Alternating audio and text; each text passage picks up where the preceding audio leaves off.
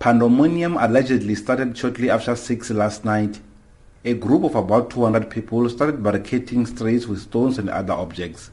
They ran to several buses which were parked near the shopping center. Eyewitnesses say the mob behaved like possessed people when attacking the buses, while some went to an extent of driving the buses and used them to block the streets. A community member who was the only person in the streets in the early hours of this morning, Ratlo Mabula, says this kind of behavior has never been seen at Marapong before. Since the beginning of Medupi construction, there has been protest, but this one of today or yesterday was just the worst of its own.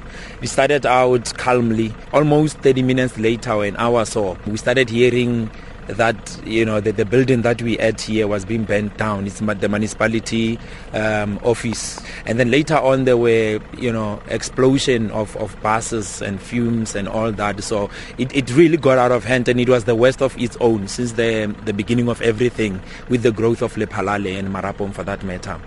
Police were allegedly slow to respond, which made it easier for the mob to torch over 20 buses in a space of 2 hours.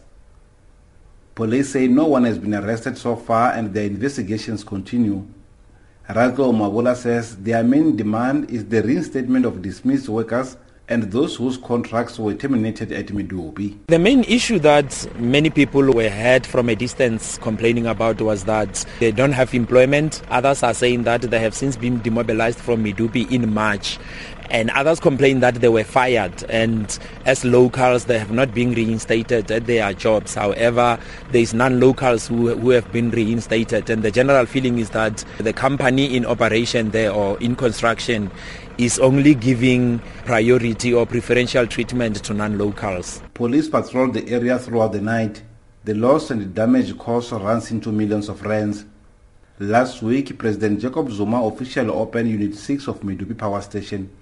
The unit is now contributing about 800 megawatts into the national grid. For SABC Radio News, I'm Rosan Chivase at Marapong Township in Lephalale.